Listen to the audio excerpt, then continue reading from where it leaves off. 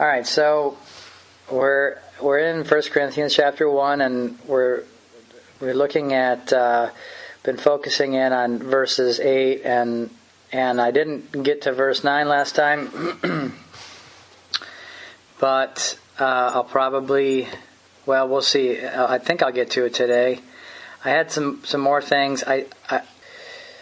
I felt like I just had some more things on my heart that I wanted to say about the day of our Lord Jesus Christ. If you remember, we talked about, for any of you that may not have been logging on in the last few weeks, we talked about verse 8, verse 7, where it says, this says eagerly waiting, but really it's expecting fully or expecting constantly the revelation of our Lord Jesus Christ, who will also confirm you to the end, that you may be blameless or without reproach in the day of our Lord Jesus Christ. And we talked about how the tendency of the natural mind is to make both of those things future natural events in a natural time or a natural day, or something that we're going to experience with our natural body.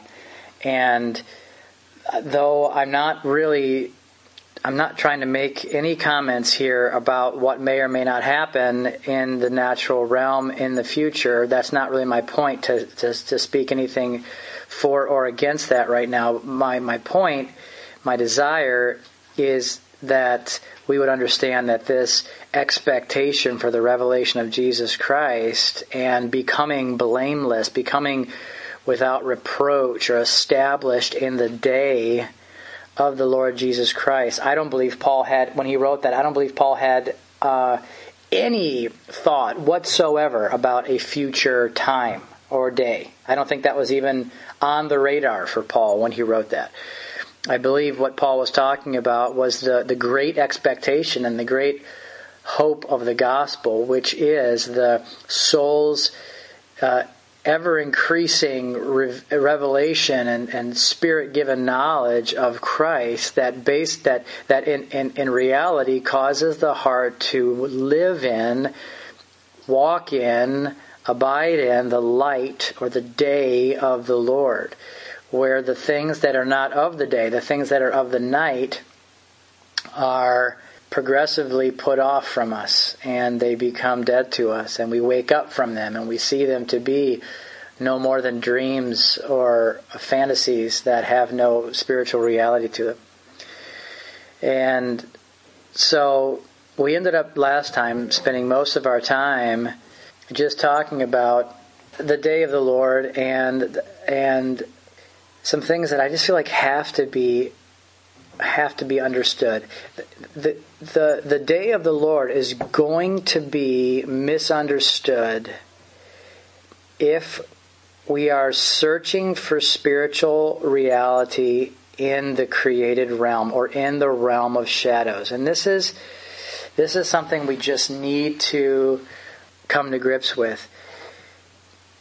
Before there were ever natural days, before there were ever natural things, before there was anything physical, natural, temporal, created, made of material, before there was natural, there was spiritual. Before there was earth, there was heavens. There was spiritual substance. And the spiritual is the most real. It's the eternal. It's the substance. It's the never changing. It's the reality. And everyone in a weird kind of superficial way, I think everyone believes that.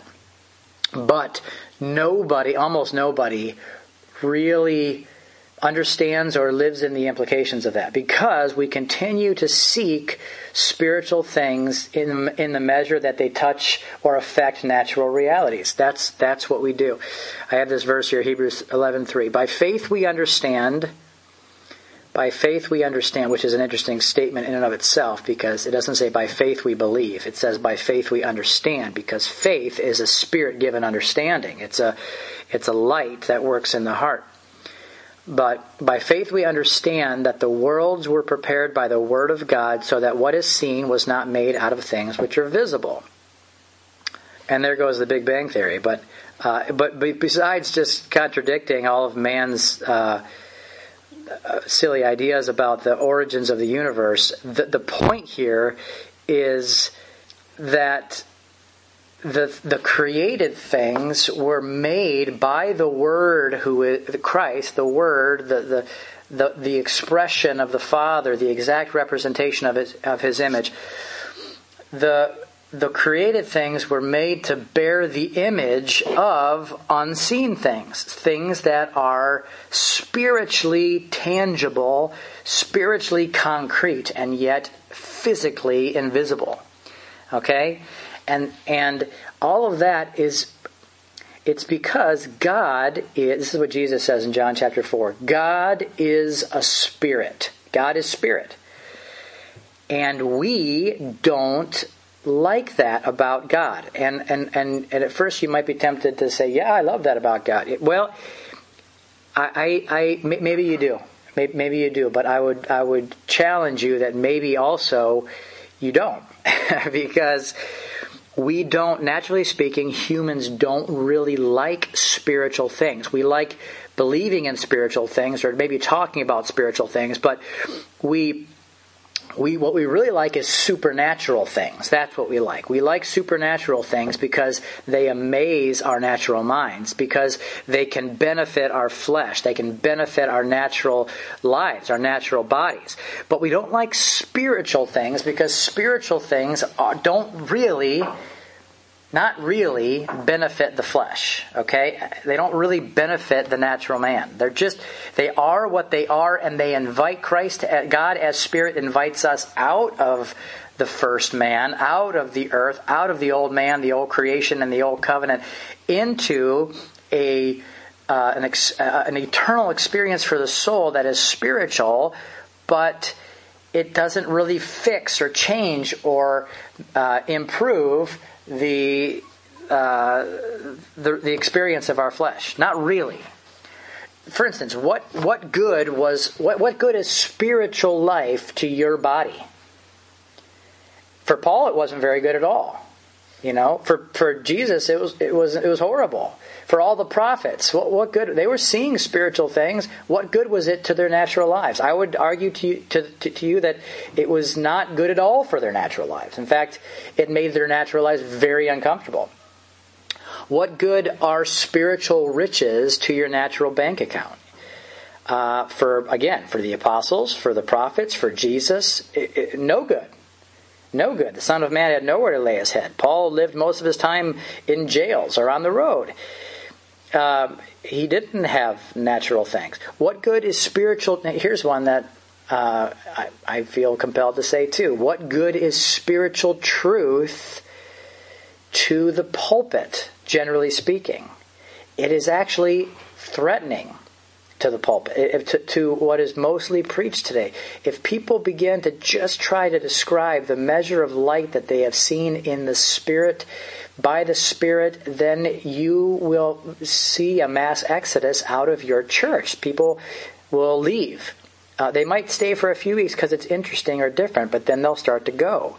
And they'll start to go because we only like spiritual things to the measure that we think that they are blessing, protecting, helping, securing, increasing, whatever, natural things. That's why we like spiritual things.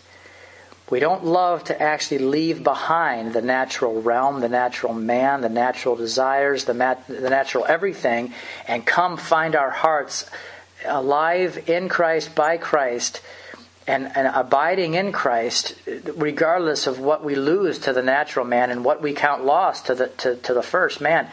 We don't really like that. What we like is to live in the flesh and have things for the flesh and have a relationship with God that is beneficial to our flesh, because we love our flesh. We honestly do. We don't actually very often know spiritual reality. What we know are spiritual ideas. And those spiritual ideas, we like them to the measure that they sound beneficial to our natural man. And I know that's, I feel like that's just so obvious and so true. And And I know it's kind of hard to say that, or harsh maybe sounding, but I just really feel like it's totally true about all of us to a great degree, and most of us entirely. We love our lives in the flesh, and we love God because we love our ideas about God because of what we think He is either doing for our natural lives or will do in the future for our natural lives or will protect of our natural loved ones or whatever.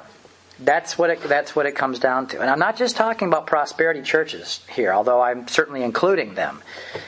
The whole prosperity churches, that's for me, that's kind of a contradiction and it's kind of an oxymoron, but when I say prosperity churches, I mean churches that preach and exist and fill pews for the very purpose of trying to use God to benefit the man that He actually rejects.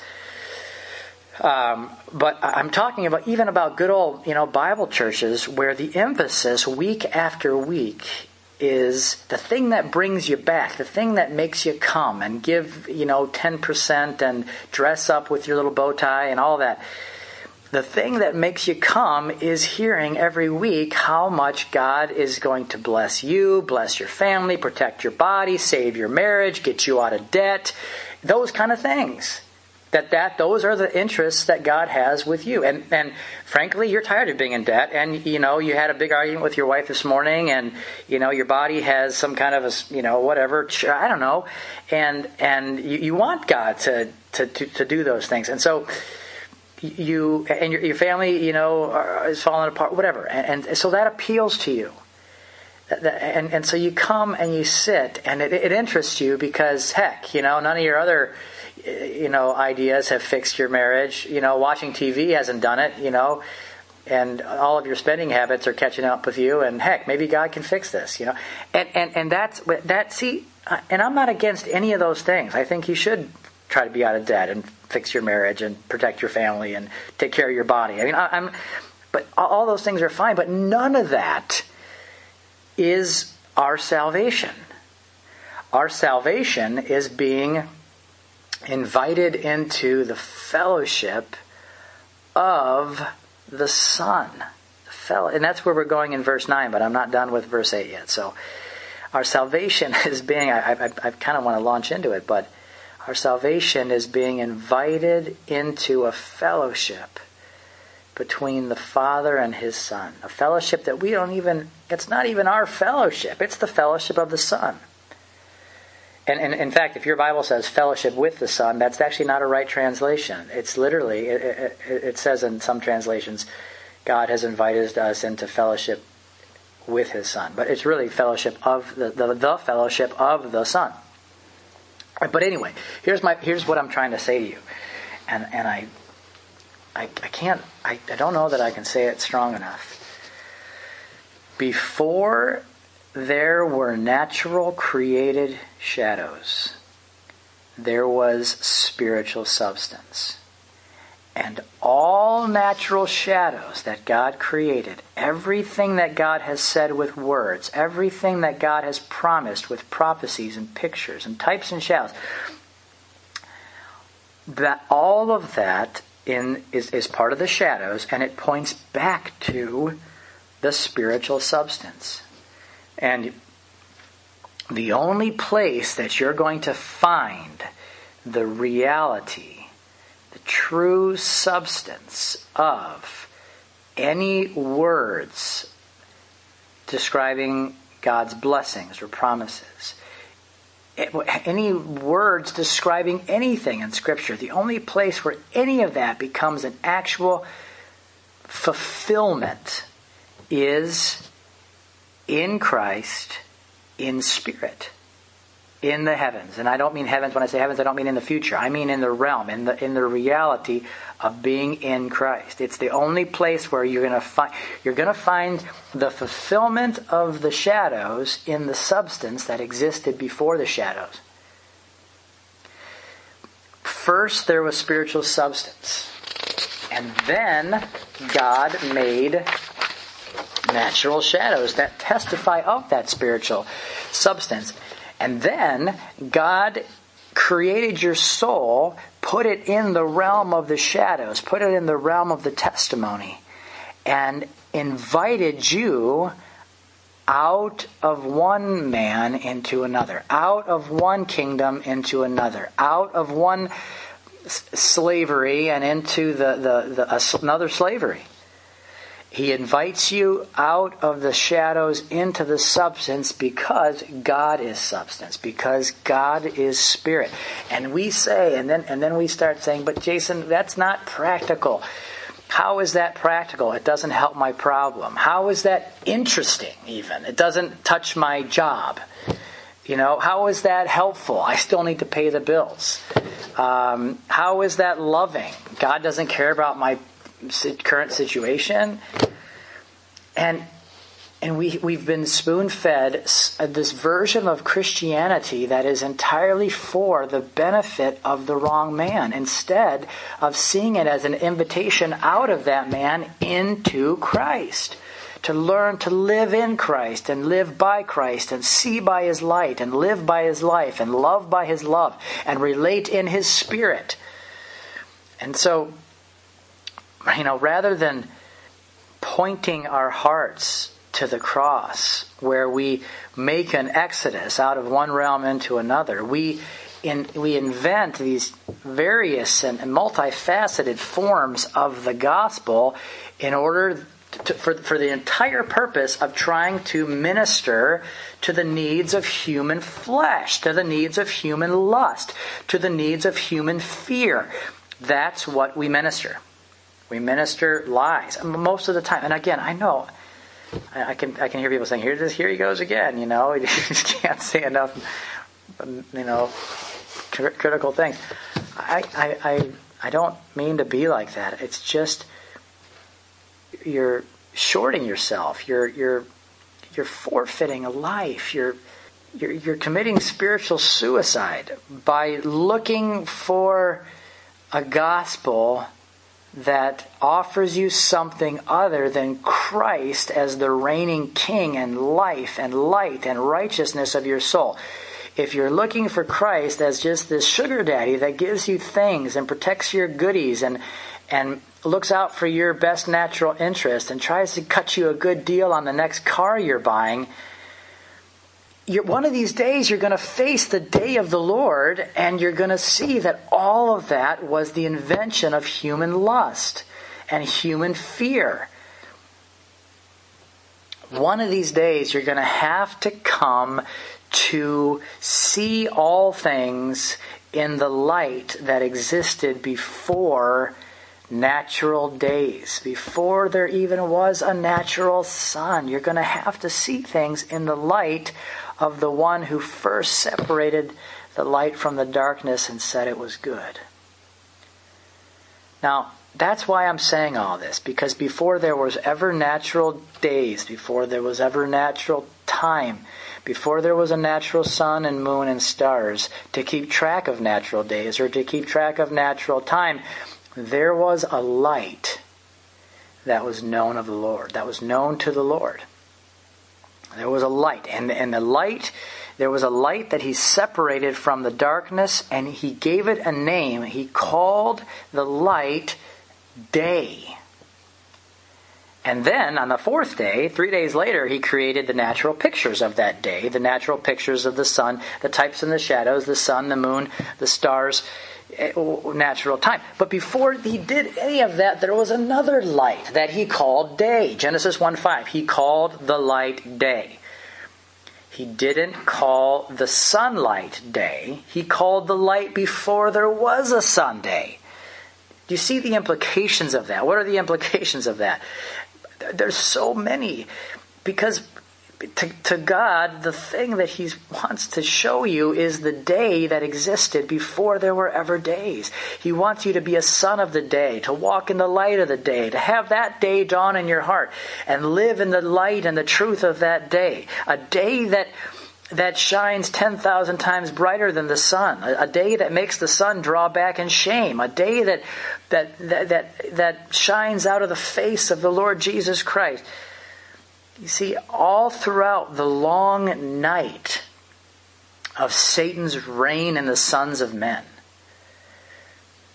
All throughout that long night, God was promising the dawning of a day that he knew. The day of the Lord. It's the day of the Lord. The day of the Lord Jesus Christ. It's a light that shines from him. It's the day known to the Lord. It's the coming of a new light. It's the sun. It's a sun that never sets, and a light that shines from his face, and a day that increases and destroys all shadows and eliminates all enemies. It's a day that he knew. He separated it from the darkness in the very beginning. And all through the night of Satan's reign and the sons of men, he was prophesying about in that day, describing all the things that he knew would be a reality when souls came to live in that day. And then Jesus came and he said, now is the judgment of the world, and now the prince of this world will be cast out. Of what? Of the new day, of the new creation, of the new man. John 12:30, 31, 32, somewhere in there. There is a light. There is a day in which all shadows flee away.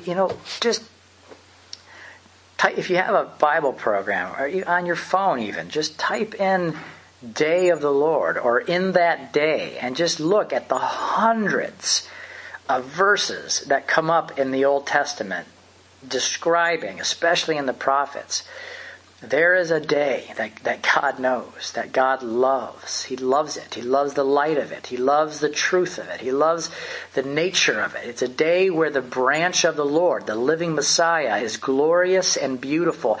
And the fruit of the earth, the fruit that comes from his seed, will be excellent and appealing. I just wrote down here like 5 or 6 ones just from Isaiah, just from the first part of Isaiah that I just Googled it or whatever, typed it in.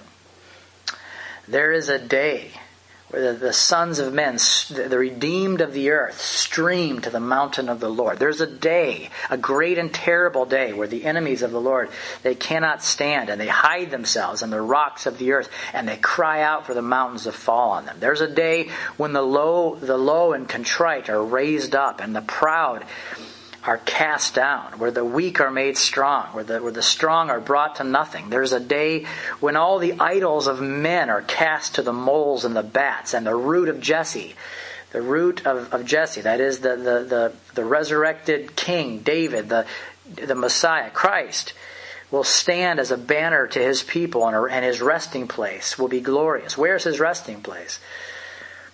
You're his resting place. In that day there will be a highway that opens up for the remnant of his people. And the redeemed of the Lord will find it. Though they're a fool, they'll still find it. And they're going to hear a voice behind them saying, this is the way, walk in it. And in that day there's going to be a sword, a strong, great sword that punishes Leviathan, the twisted serpent. And in that day there's the Lord of hosts. He will be a crown of glory and a diadem of beauty to the remnant of his people. And we could just go on and on and on. What is the day? Do you really think about this, friends, do you really think that day could possibly be a natural day? Or that any of those things could ever be fulfilled in your life, in your heart, in a natural day?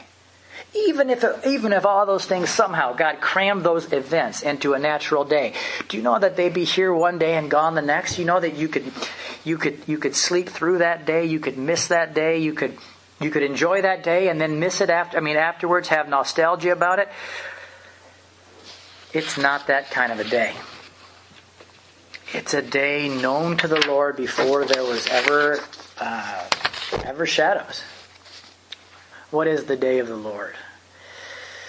The day of the Lord is the light of the Lord. It is you could say it's the view of the Lord. It's what he sees. It's the truth that shines in his own heart and shines out of his heart into the hearts of men who will receive it. It's the shining of his reality and light and life into the darkness of man's fallen, twisted heart.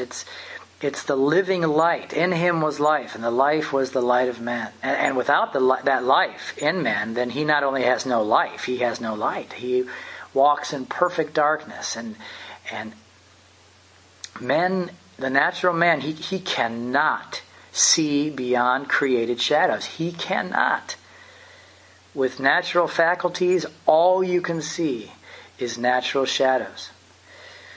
And yet there was a day, a light that was before those shadows, that was before those pictures, that was before all of the promises and prophecies ever existed. There was a day known to the Lord. It's a great and terrible day. It's great to those who are purchased of the Lord, redeemed and purified and emptied out of all of the residue of the night and the dreams of the night that stick to our unrenewed mind.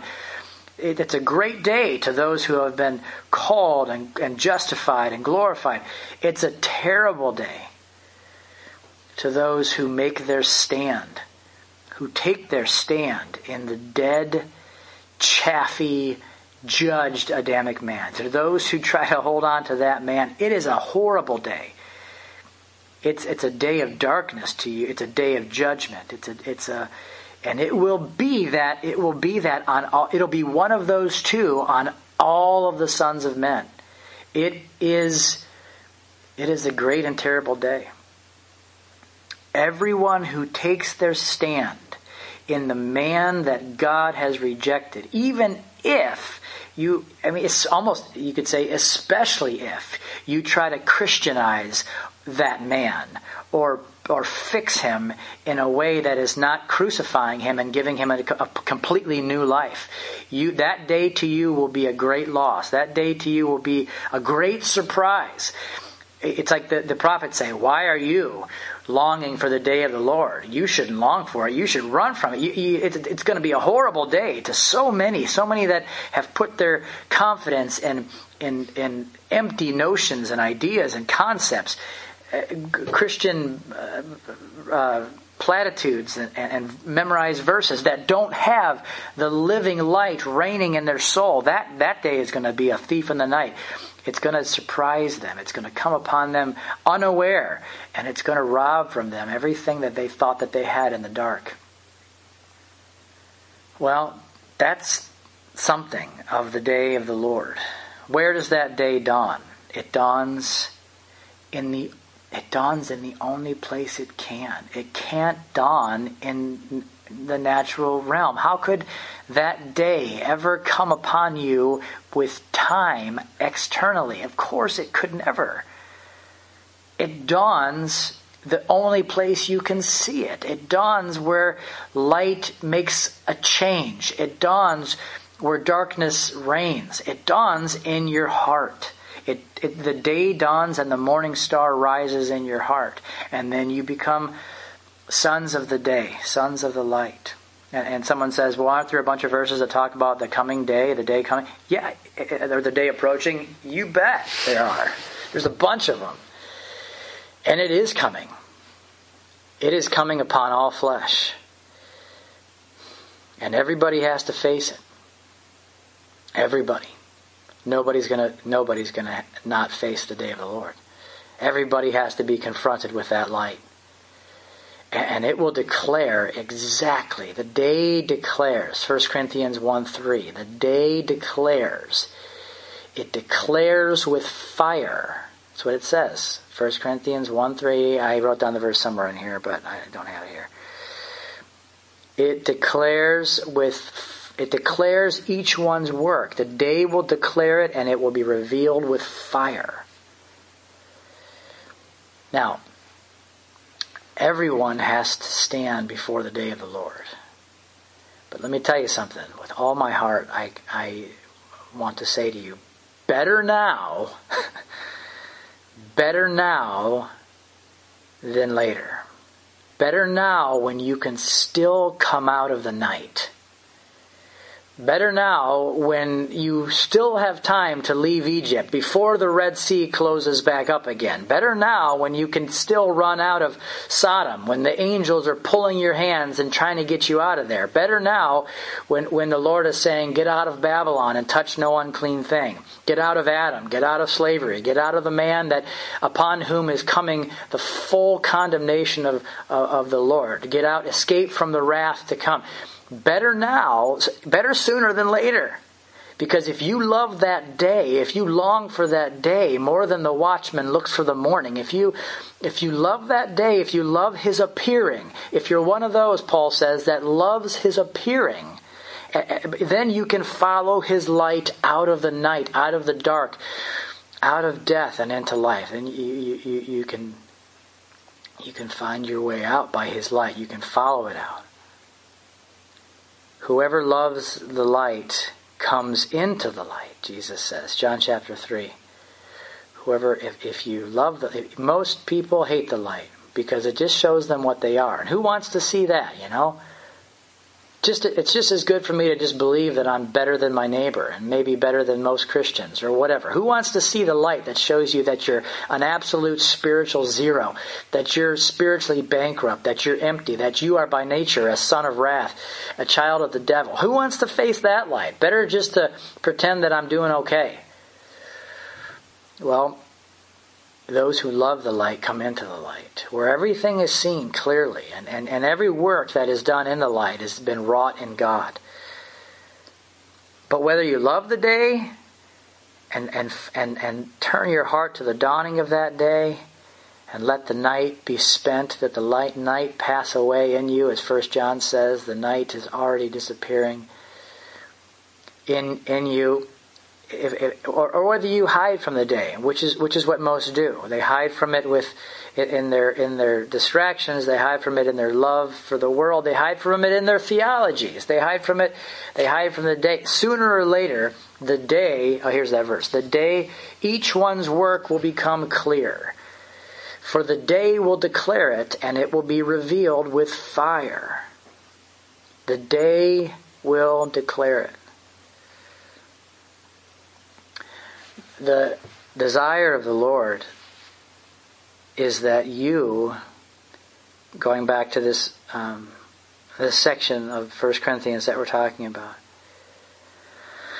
the desire of the Lord is that you expect constantly the revealing of Jesus Christ, which is the rising of the Son of Righteousness with healing in his wings. That you expect constantly the revealing of Jesus Christ so that you can be without reproach, without spot, without flesh, without wrinkle, without stain in the day of the Lord. Because if you're one of the ones, if you're actually looking for the day and loving his appearing, then you'll find that day has an effect. It has an effect. It's not... It does something. The day does something in your heart. It doesn't just change your theology. It doesn't just make you say, "Wow, that was a great sermon." Try to remember. Let me write a couple points down there. It doesn't. That's not what the day does. You'll drop your pencil when you see the day. You'll forget your notebook because you don't need to remember with that mind. The day has an effect, and you know what? It's the same effect that you see in the natural realm. What happens when the day dawns? It dispels dark. It removes darkness. It actually kills something that filled everything. It kills darkness, something that controlled the way you saw everything. Darkness. It causes you, it brings life, it removes death, it causes you to grow. You grow in the day. Everything grows in the light. Everything grows in the day. Nothing grows at the night. No work can be done at night. Jesus said that. Nothing grows at night, nothing happens at night, nothing good. Just revelry, drunkenness, and sleep. And I'm speaking figuratively there. And let me ask you this question, because this was on my heart this morning as I was thinking about this. Have you followed the light out of Adam's gospel, but not out of Adam's world? Think about that. Have you followed the light? Because I know this applies to some people. Have you followed the light out of Adam's gospel, but not out of Adam's world, Adam's ways, Adam's customs, Adam's knowledge, Adam's desires, Adam's worship, Adam's involvement with Adam's things? Have you seen enough light to realize that there's a wrong man-centered gospel out there that is pervasive, and yet have not followed that light out of everything that Adam has created and everything that, or at least are you so interested in proclaiming the true gospel versus the false gospel that you're not coming out of the false man into a new man? That question was sitting on my heart this morning as I was looking through these notes. I'll tell you what, the light does a whole lot more than show you a true gospel. It starts there because you have to have a true gospel to even know what the Lord is offering you and know what His solution is to the problem. To even know and understand the problem, you have to have a true gospel. But God isn't primarily trying to change your theology.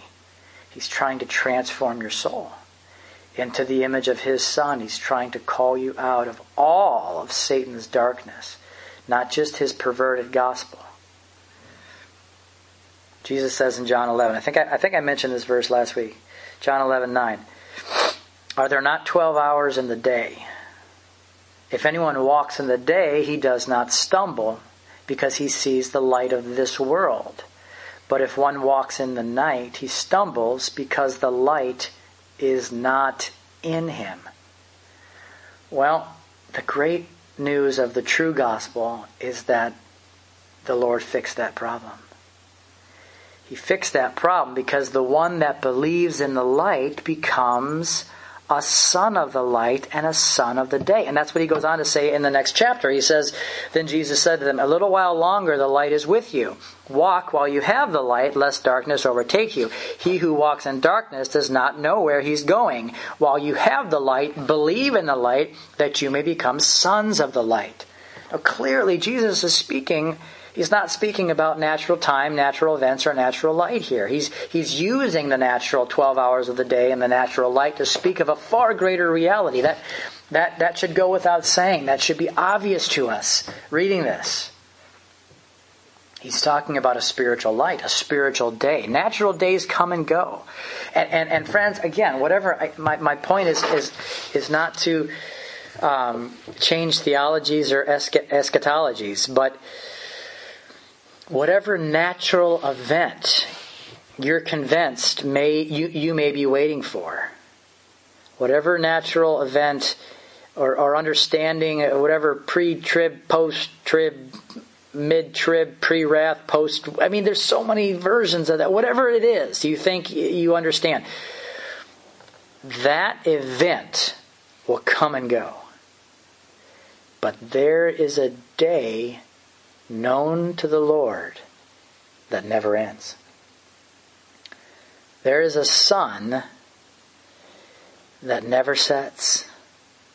There is a city that has no need for the sun because the Lamb is its light. That's what I'm trying to tell you this morning. Regardless of what you believe about natural days and calendars and events, the world is fixated on those ideas, primarily because we don't know and walk in the day of the Lord. The most exciting thing we can think about in Christianity is what we think might happen in our natural lifetime. And that is so horribly sad. Generations have gone by since the Apostle Paul wrote this. And if their expectation was in a natural event that they might have seen in their lifetime, which they unfortunately didn't see, well then they had a misplaced expectation because those events did not come to pass for them. But if their expectation was fixed fully on the revealing of Jesus Christ so that they could walk and be blameless in His day, well then I bet you anything that they had a very fulfilled expectation. One that was more and more fulfilled every single natural day that passed. So let me say it to you in the words of Isaiah. Isaiah 2:5. "O house of Jacob, come, let us walk in the light of the Lord." Or Isaiah 60, verse 19. "The sun shall no longer be your light by day, nor for brightness shall the moon give light to you. But the Lord will be to you an everlasting light, and your God your glory. And your sun shall no longer go down, nor shall your moon withdraw itself. For the Lord will be your everlasting light, and the days of your mourning shall be ended. I don't think I can get any clearer than that. I didn't write that. Isaiah did. 750 years before the day dawned, the day into which Christ raises up your soul, the day in which He lifts you up, raises you up, and seats you in Himself, the new day, the dawning in the resurrection of a day that was known to the Lord since before the creation of natural days. Isaiah saw that day. Abraham saw that day and was glad. He saw it coming. Abraham lifted up his eyes and he saw the day. Jesus says that, John chapter 8. Abraham saw my day and rejoiced and was glad. And they said, "How could what? You're not even 50 years old, and Abraham saw your day. What are you talking about?" There was a day that Jesus was talking about there that he understood very well. They picked up stones to stone him when he talked about that. He knew the day that Abraham saw. Abraham saw it from afar, but Abraham walked in it by faith. We can see it far more closely than Abraham. We can see that day dawning in our hearts, a day that is a man, a light that shines in the face of Jesus Christ in our heart. We can say to each other, "Come, house of Jacob, let us walk in the light of the Lord." I have a couple comments. I don't know. I have this. The next verse here is where it says, "You were called into the." God is faithful. How does he say it? God is faithful, by whom you were called into the fellowship of His Son. I just have a couple minutes here that I want to. I'll just say a couple introductory things, and we'll pick up with this next week. God is faithful, by whom you were called into the fellowship of the Son. Again, fellowship of the Son, not fellowship with the Son. Both are true, but one is what Paul wrote, and the other is not.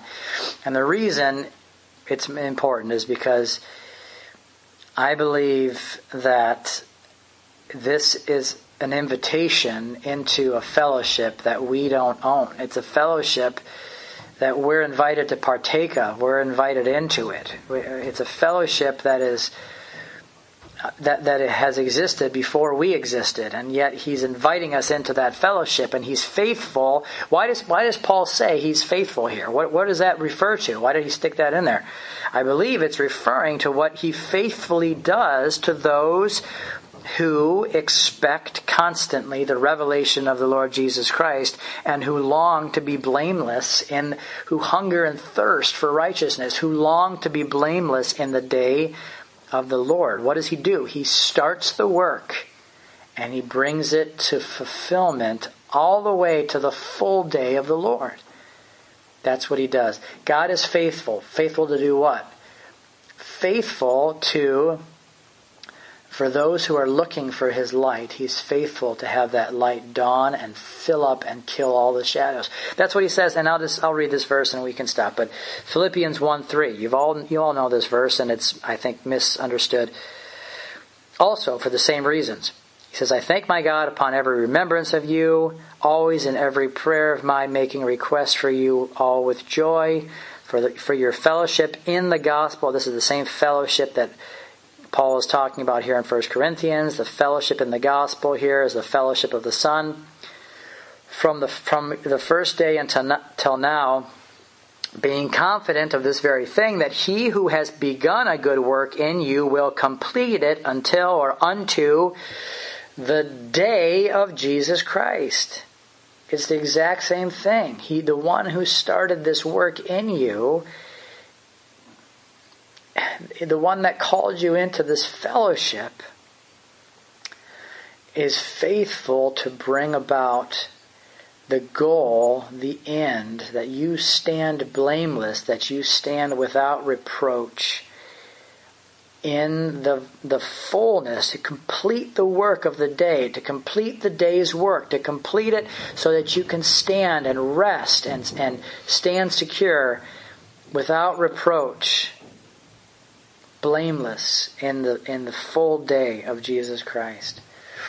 All right, I'll stop with that.